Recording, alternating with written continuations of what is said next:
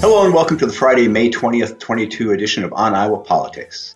This week, the Democratic primary, what's a governor's endorsement worth, and the legislature, is the end in sight? Hi, I'm James Lynch of the Cedar Rapids Gazette, and with me today are Jared McNett of the Sioux City Journal. Good morning, Jared. Good morning, James. Every night can be debate night if you just try hard enough. Aaron Murphy, State House Bureau Chief for the Gazette. Good morning, Aaron. Good morning, James.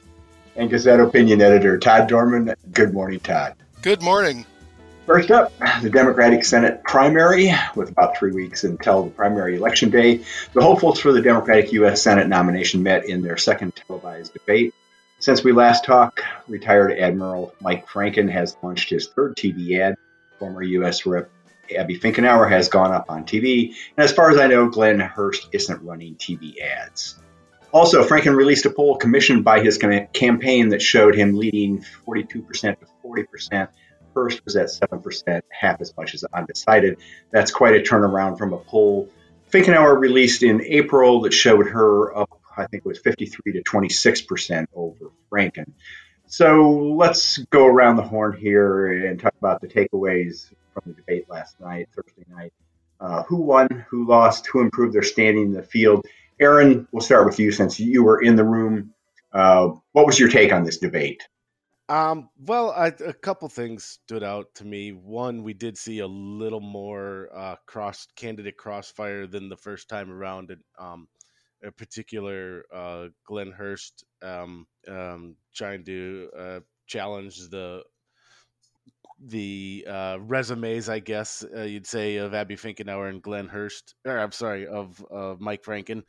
And I think I said on last week's podcast, one of the interesting things you always look for is who goes on the attack, which usually signals that that candidate feels that they have ground to make up. And it seemed to me like Abby Finkenauer and Mike Franken still more or less stayed in their lanes.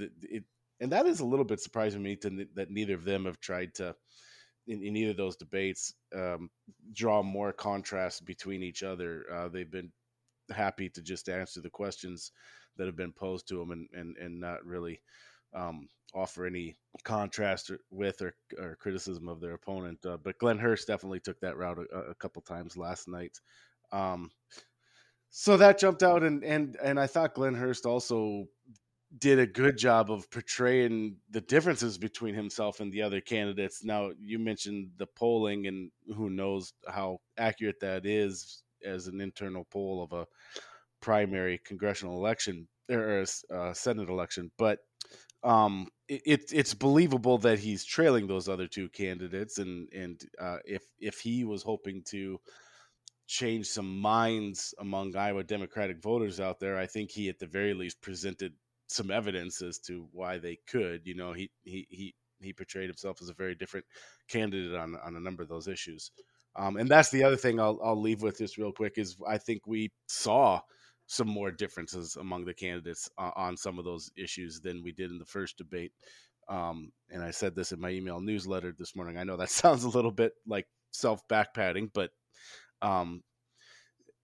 I thought that the candidates, we heard different answers on healthcare, on school loans forgiveness, and a few other things that I thought that, if anybody was looking for daylight between these three candidates, especially between Finkenauer and Franken, I thought they saw a little bit of that last night. So hopefully that was helpful. I always want to ask, was there anything we didn't see watching from home? Franken was coming off a bout of COVID-19. Did that seem to affect him? And did everybody duck and cover when he sneezed or coughed? No. The only thing that maybe you missed is he dropped his pen at one point and had to lean over and grab it. But no, I'll tell you, if anything, speaking of that, and I don't know how much he was speaking, so that I assume that the camera was on him, but I don't know how much it came through. I mentioned when Glenn Hurst kind of challenged their resumes, and he kind of asserted that just because you're in the military doesn't mean you have good leadership. I don't know how well the camera caught this, but Mike Franken did not like that at all. His response was, I have more Really? leadership. Yeah, really. And he said, I have more leadership in, and then he kind of paused there and then said, then I care to talk about that. He wanted to take that sentence, I can promise you, in a much different direction, in a much more colorful direction. I guarantee you that. So that was really interesting. Like I said, I know that was on TV. I don't know how well that came through, just how much restraint Mike Franken was showing. He wanted to charge Glenn Hurst with insubordination, is what he wanted to the brig. Walk the plank, man. Todd, we talked last week about how this race has become, well, a race, and that there was more at stake in this debate than in the earlier debate. Who had the most at stake here? I mean, Aaron talked about Glenn Hurst trying to make up ground, I guess. But who had the most at stake here, and did they do what they needed to do? Well, I think it seemed pretty clear that Finkenauer and Franken are, pretty comfortable with the way their campaigns are going. They didn't want to make a big mistake or say something wild. I think they're both, probably, they're both on hopeful trajectories, I guess. It is a race. I think it's obvious that the gap is closed. And so they were being somewhat cautious. And, Glenn Hurst is trying to, take advantage of a current that's kind of running through the Democratic Party among some activists that, if we keep nominating these safe center-left candidates for statewide races, we're just going to keep losing. So we might as well go with the guy that wants to have 19 Supreme Court justices and forgive all student debt and get rid of all private health insurance in favor of Medicare for all. I mean, these are sort of, kind of a Bernie Sanders wing of the party type issues. And, there may be more than a few Democrats out there that agree with that argument that they might as well nominate a real progressive and give voters a real choice. But yeah, I think it was pretty clear that Franken and Finkenauer are aware that things have gotten close. And so they really didn't want to make a mistake that would change that at this point. I think, they're going to try to get their voters out and do all the organizational things that you need to do in a primary. So they didn't want to, screw up on television. 2 quick points. If I understood Glenn Hurst right, not only does he want to forgive student debt, but he wants to reimburse people who have paid off their student loans. Right. And I'm thinking that the accumulated interest on my loans from 40 years ago is going to be pretty hefty. So yeah, I may have to register as a Democrat and vote in this primary. Yeah, I've already filled out an invoice for what I vote, so I'll just keep that ready in case. The other thing that occurred to me listening to him, he talked about Tom Harkin, the retired Senator Tom Harkin, as sort of a role model, and I just wondered, could Tom Harkin get elected in Iowa today?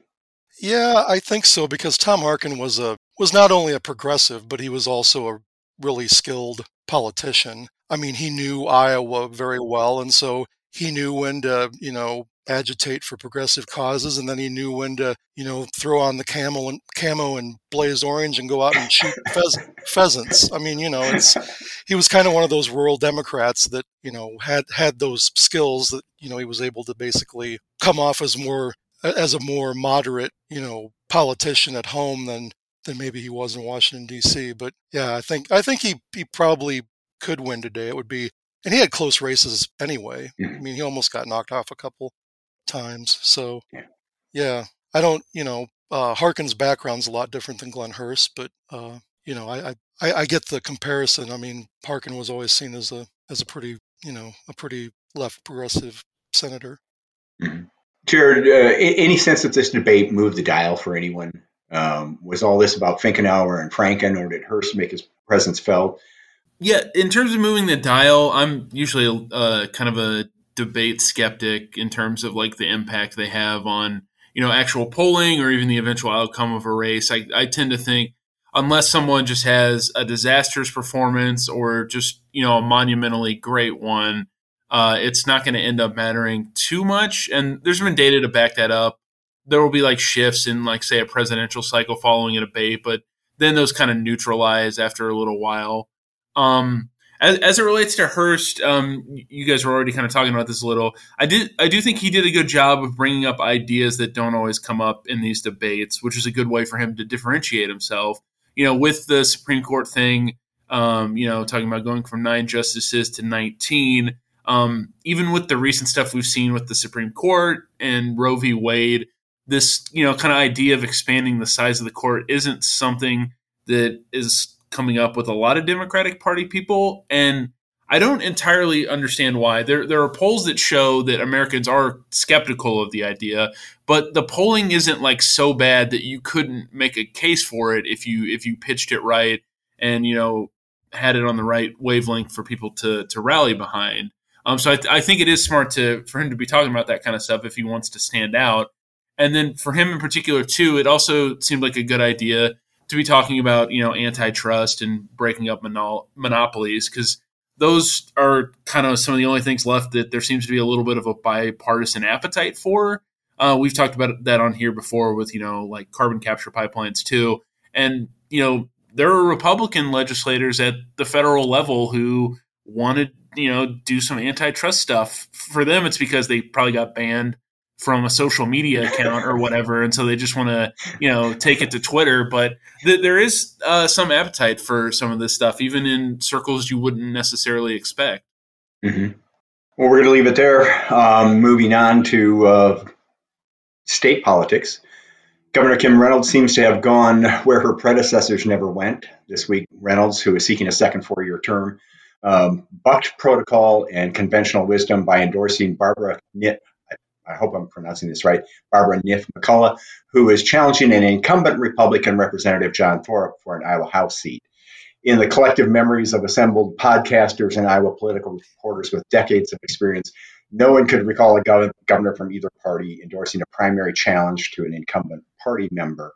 Aaron, give us the background on this race and why the governor may have chosen to weigh in on this race. Yeah, so this is all about the vouchers bill. That's holding up the legislative session, although now it sounds like not for much longer, and we'll eventually get to that.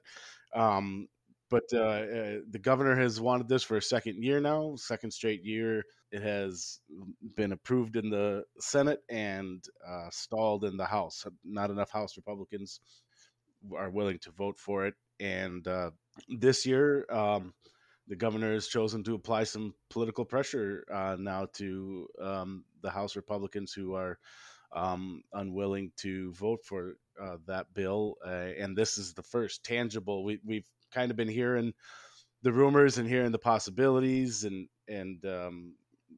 kind of some more, I don't know if passive aggressive is the right word to use, tactics, and this is the first really on the nose approach that we've seen, and it'll be interesting to see more if we see more. It's certainly possible in these last few weeks ahead of the primary, where she has endorsed the challenger to an incumbent House Republican who has said, and John Thorpe is one of those who's publicly said that he's not willing to vote for it. Yeah, I think it's worth noting. That Thorpe is part of leadership in the House. He's an assistant majority party leader. Has there been any reaction to the governor's endorsement from House leadership, from the state party? Not that I have heard yet, but that's going to be interesting. And they're back in session on Monday. So you can bet that will be a conversation point, and I'll probably have a better answer to that question for next week's podcast. There might be some legislators who are walking around with nervous looks on their faces. Nervous or steam coming out of their ears. Yeah. Or maybe they're not there at all. You see, yeah, it's going to be interesting, and this is going to be interesting in myriad ways. It's going to be interesting to see how that affects that race. It's going to be interesting to see if this governor is reelected and House Republicans are the majority again next year, how they work together on legislation and the governor's priorities next year. Yeah, Todd, this seems to be a gamble by the governor. By going all in on McCullough, there seems to be one good outcome for the governor, that McCullough wins. If Thorpe wins, what's the cost to the governor? Well, I think it's going to be, depending on how much voters have paid attention. Generally, folks that vote in a primary are a little more active and, more attentive to what's going on the party and with their legislative members. But if that's the case, if they do understand the dynamics of this, if Thorpe was to win, that does deal a blow to the idea that the governor is going to be able to run on this school voucher idea, and that a large majority of voters will embrace that, because the polling doesn't show that, and it's kind of it's risky for her in this district, and it's risky for her reelection. If she, we've never seen a governor run basically against public schools. I mean, it's completely uncharted territory. So, yeah, so it will be chartered territory. What did I say? No, we're talking schools, Oh, so. Right. It's early. I'm slow. Sorry. That was good. But it's there's in a way that there isn't a lot of political risk in that. The winner of that primary is going to be the representative from that district. I mean, that's a very red district, so they're not going to damage the candidate and risk losing to a Democrat. But yeah, so she's putting the voucher bill on the line in this district, and probably in others that they haven't been so publicly about, publicly announcing that they're endorsing or that they're backing certain candidates. And so it'll be interesting to see after the primary if that strategy is a smart one, and whether she then changes course somehow going into the general election. Although she's so personally tied to this proposal now, I think she's going to have to stick with it. What I'm hearing is that it's not that Thorpe is the 51st vote for the Vouchers Light Plan. I've heard that there are as many as 24 Republicans who aren't ready to vote for it. Either will not vote for it or aren't ready to vote for it at this point. Aaron, I don't know what you're hearing around the Capitol. Yes, similar. And every time that we talk about this with folks around the Capitol, given enough space in between, we keep hearing that number go up. It's not coming down. If anything, it's going in the other direction. So it's really interesting. And so many of the ones who opposed are retiring anyways. It's just a really, really interesting political strategy here by the governor. That, as you guys said, this isn't all upside for her. This has potential to backfire, and it's going to be really interesting to watch over the coming weeks to the election and then next year. Well, and Thorpe's is a state trooper, right?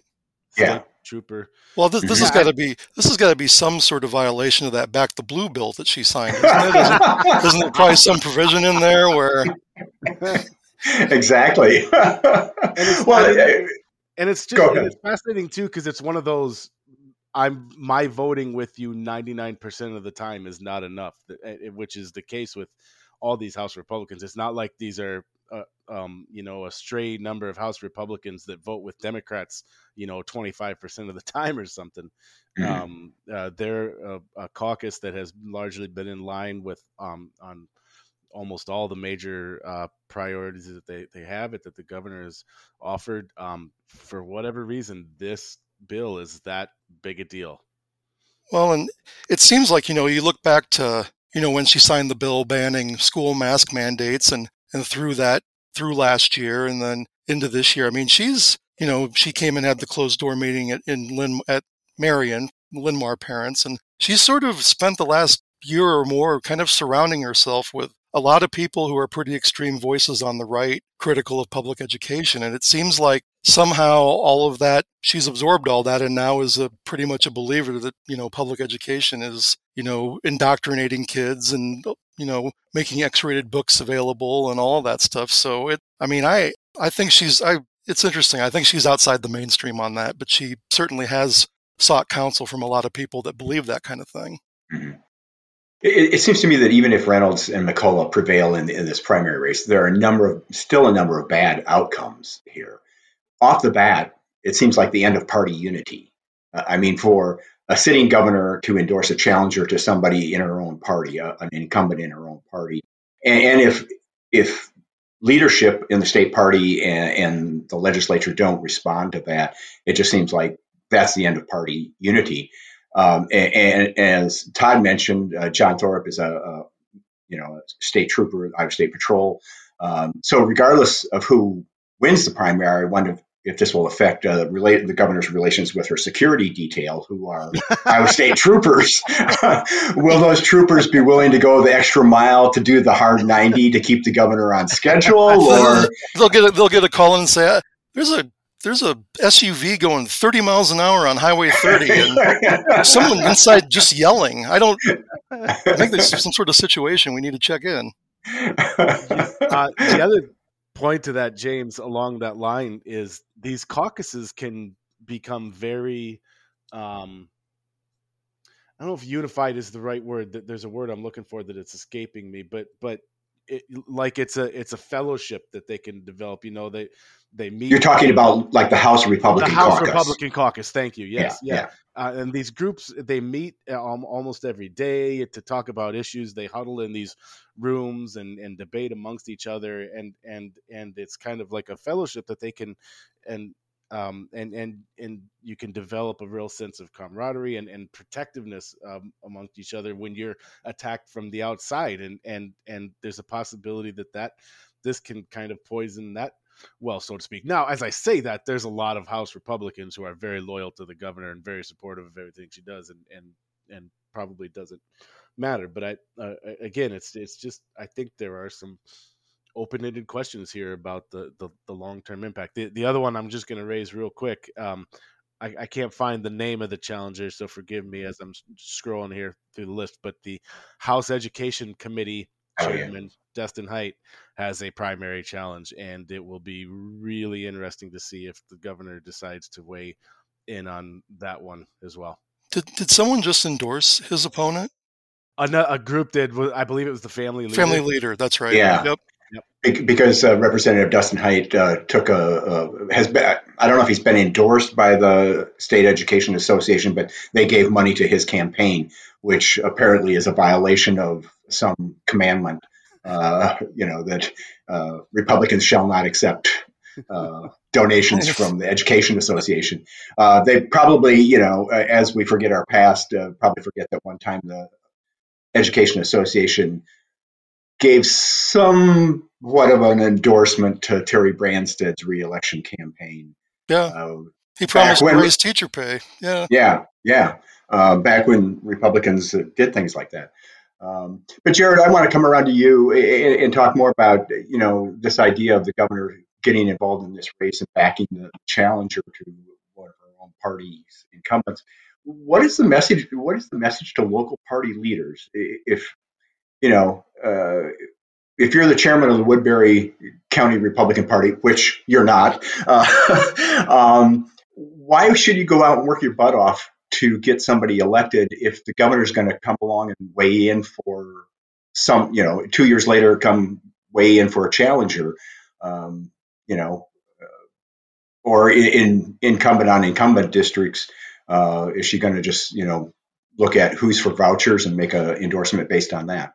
Maybe it's not too late for Jim Carlin to get an endorsement from Governor Reynolds. I was at an event of his on Monday night, which had decent turnout, and if she's feeling in the mood to start endorsing challengers, she can show up at one of his events and start repping him. Really though, I wouldn't know what to do if I was a party chair and this happened under my watch, because it's not easy to cut bait with someone that you've helped get elected in the past and who, you might even be, friends with on like a personal level. And as a party chair, I don't think you have the same capital that the governor has to just pivot to supporting the challenger. Like, your name and word doesn't go as far as the governor does, and you can't necessarily get away with the same bold moves that a governor can.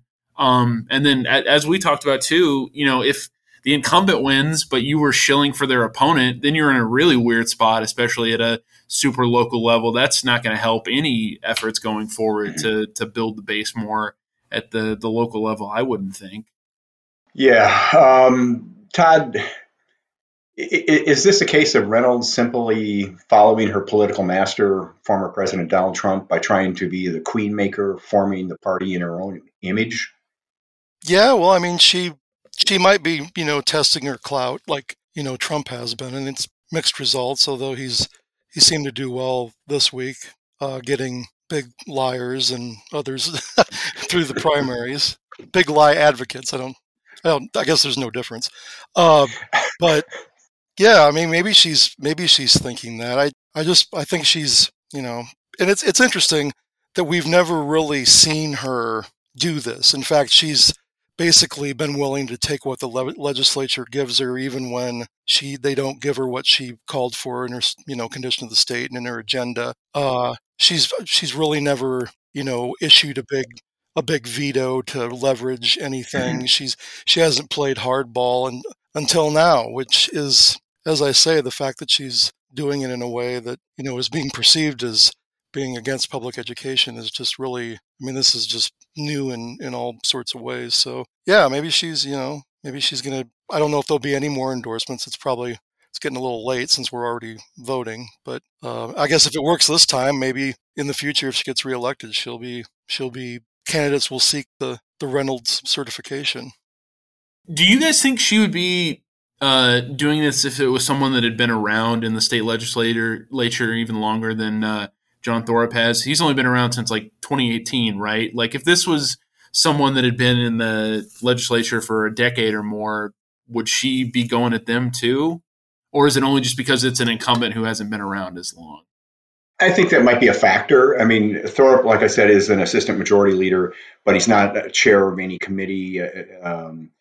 Doesn't really hold that sort of a position that can, mess up her budget, as a budget committee chairman or something like that. So maybe she looks at him as somebody, as a good test case.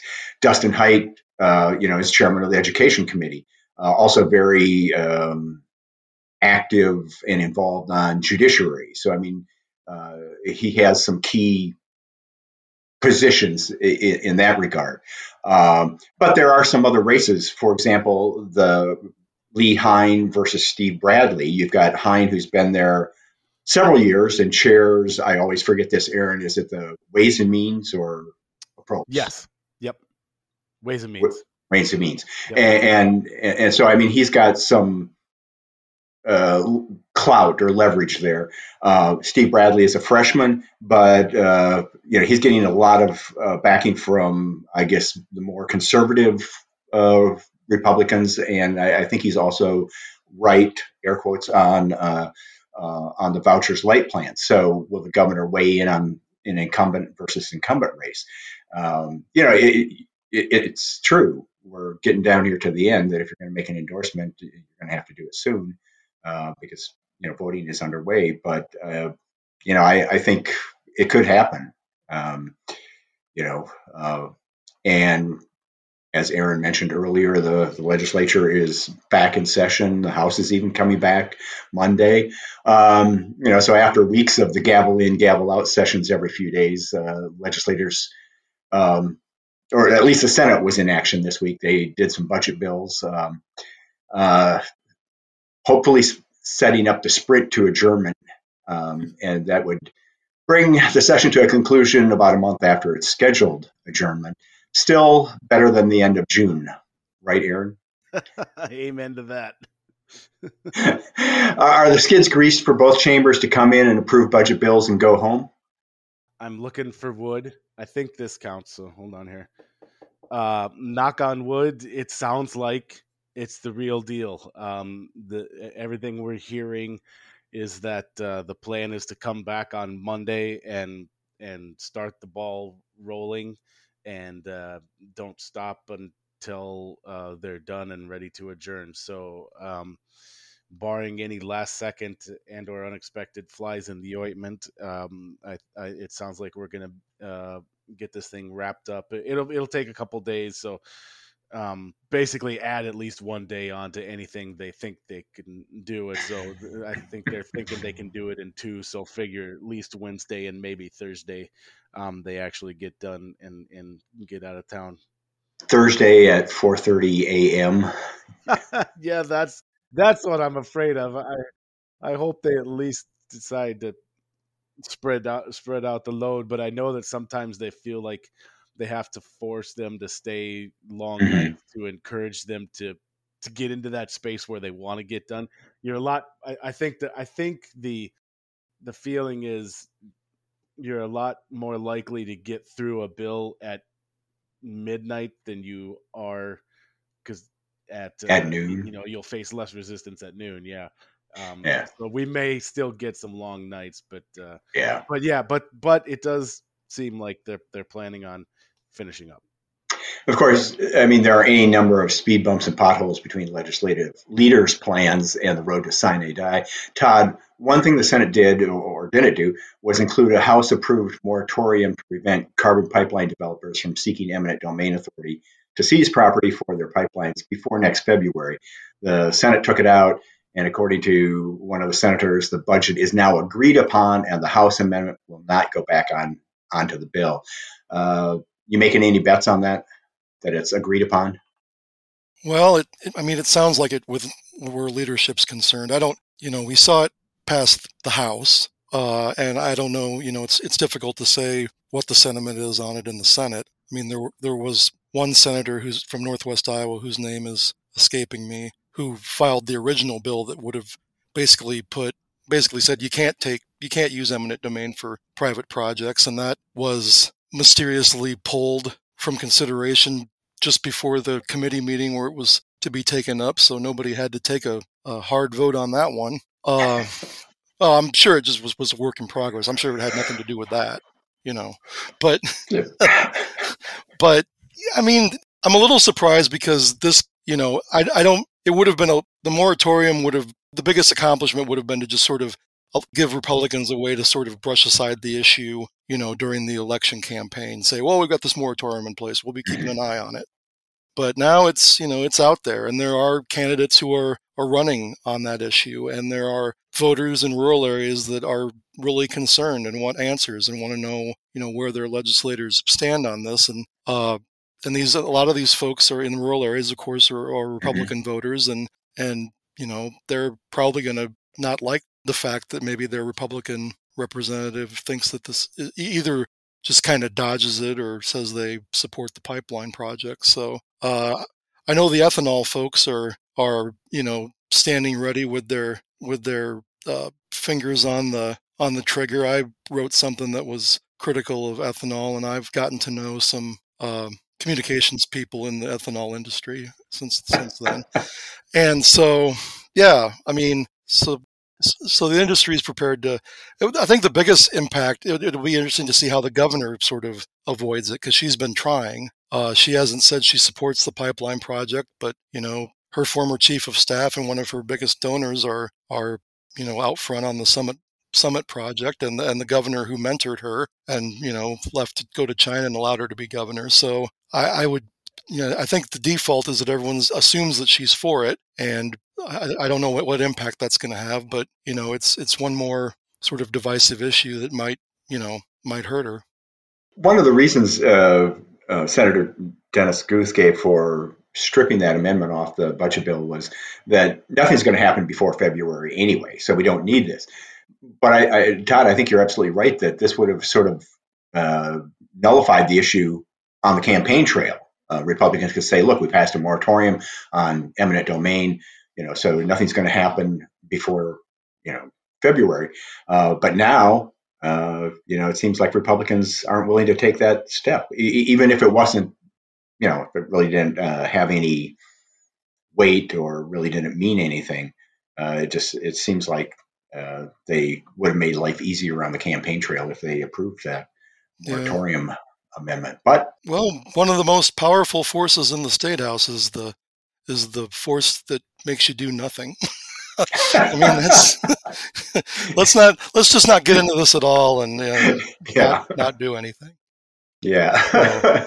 There's always next session. And there's also future editions of On Iowa Politics. If you enjoyed this podcast, tell your friends and subscribe to us wherever you find your podcast.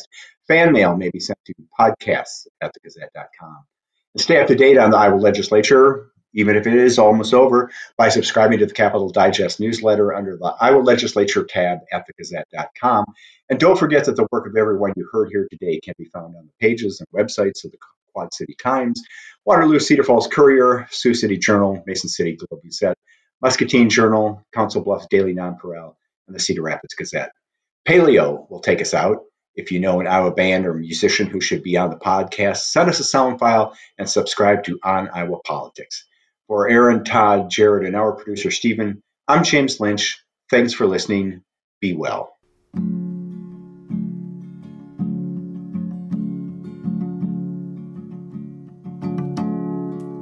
Along the side of the bow, lucky waves, we live out into clouds who stir and spill on the wind, whipped moon like a cuticle rune, filed away and never read by the wind in her swoon for her blue barren womb. Every kiss was her wish for rain, but the rain would go mad, become snow with a laugh. A long, long island sound where the icebergs conspire, just like barbs on a wire. A long, long island, a long, long island, a long, long island sound. Do I bring out the worst in the oceans? Why do the waves spell out your name? A long, long island, a long, long island, a long, long island sound. And our cats will escape, they will go look for their mates. A long, long island sound where the skies are all scraped by our Empire State. A long, long island, a long, long island, a long, long island sound.